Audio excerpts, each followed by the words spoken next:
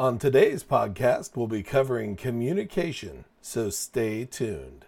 Welcome to Warehouse Safety Tips. You can find the show notes to each episode, links to information mentioned on the podcast, the social media platforms we're on, and anything else related to the podcast at warehousesafetytips.com. Now, if you're a seasoned podcast listener, this podcast is going to be different from most you listen to. It's based around exactly what the name implies, warehouse safety tips. And since the people in this industry are busy, we know that time is money and each episode will be as short and to the point as possible.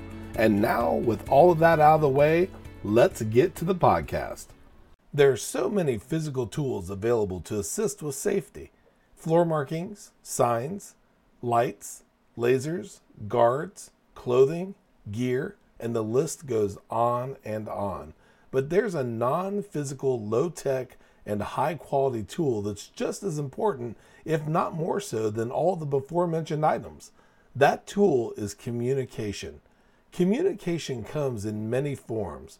Because communication can be given in the form of a printed notice, a text, email, or other non-voice variations, we're going to be sticking to verbal communication.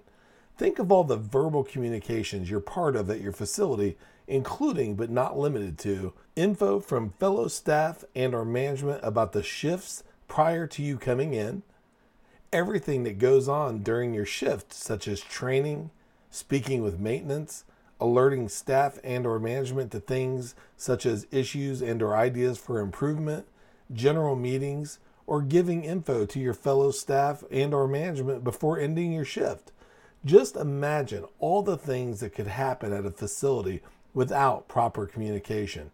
So even though you may be wearing hearing protection and or masks, it's still extremely important to use your ears and mouth as safety tools. Before moving on, here's a word from one of our sponsors.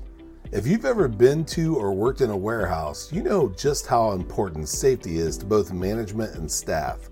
It's almost impossible to go 10 steps without seeing safety tape, angles, signs, and or safety products. It's these items that show us how to be safe and avoid danger in the workplace. And if you're looking for the best products to make this happen, look no further than Mighty Line. Mighty Line floor signs and floor markings offer the best industrial products out there. We're proud to have Mighty Line as the official floor sign and floor marking company for the Warehouse Safety Tips podcast and site. Go to mightylinetape.com/safety tips to request a sample pack of their incredible safety signs and floor markings.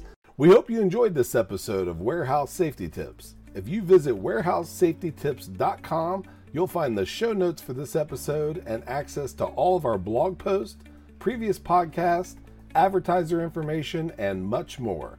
Thank you for listening to Warehouse Safety Tips and have a safe day.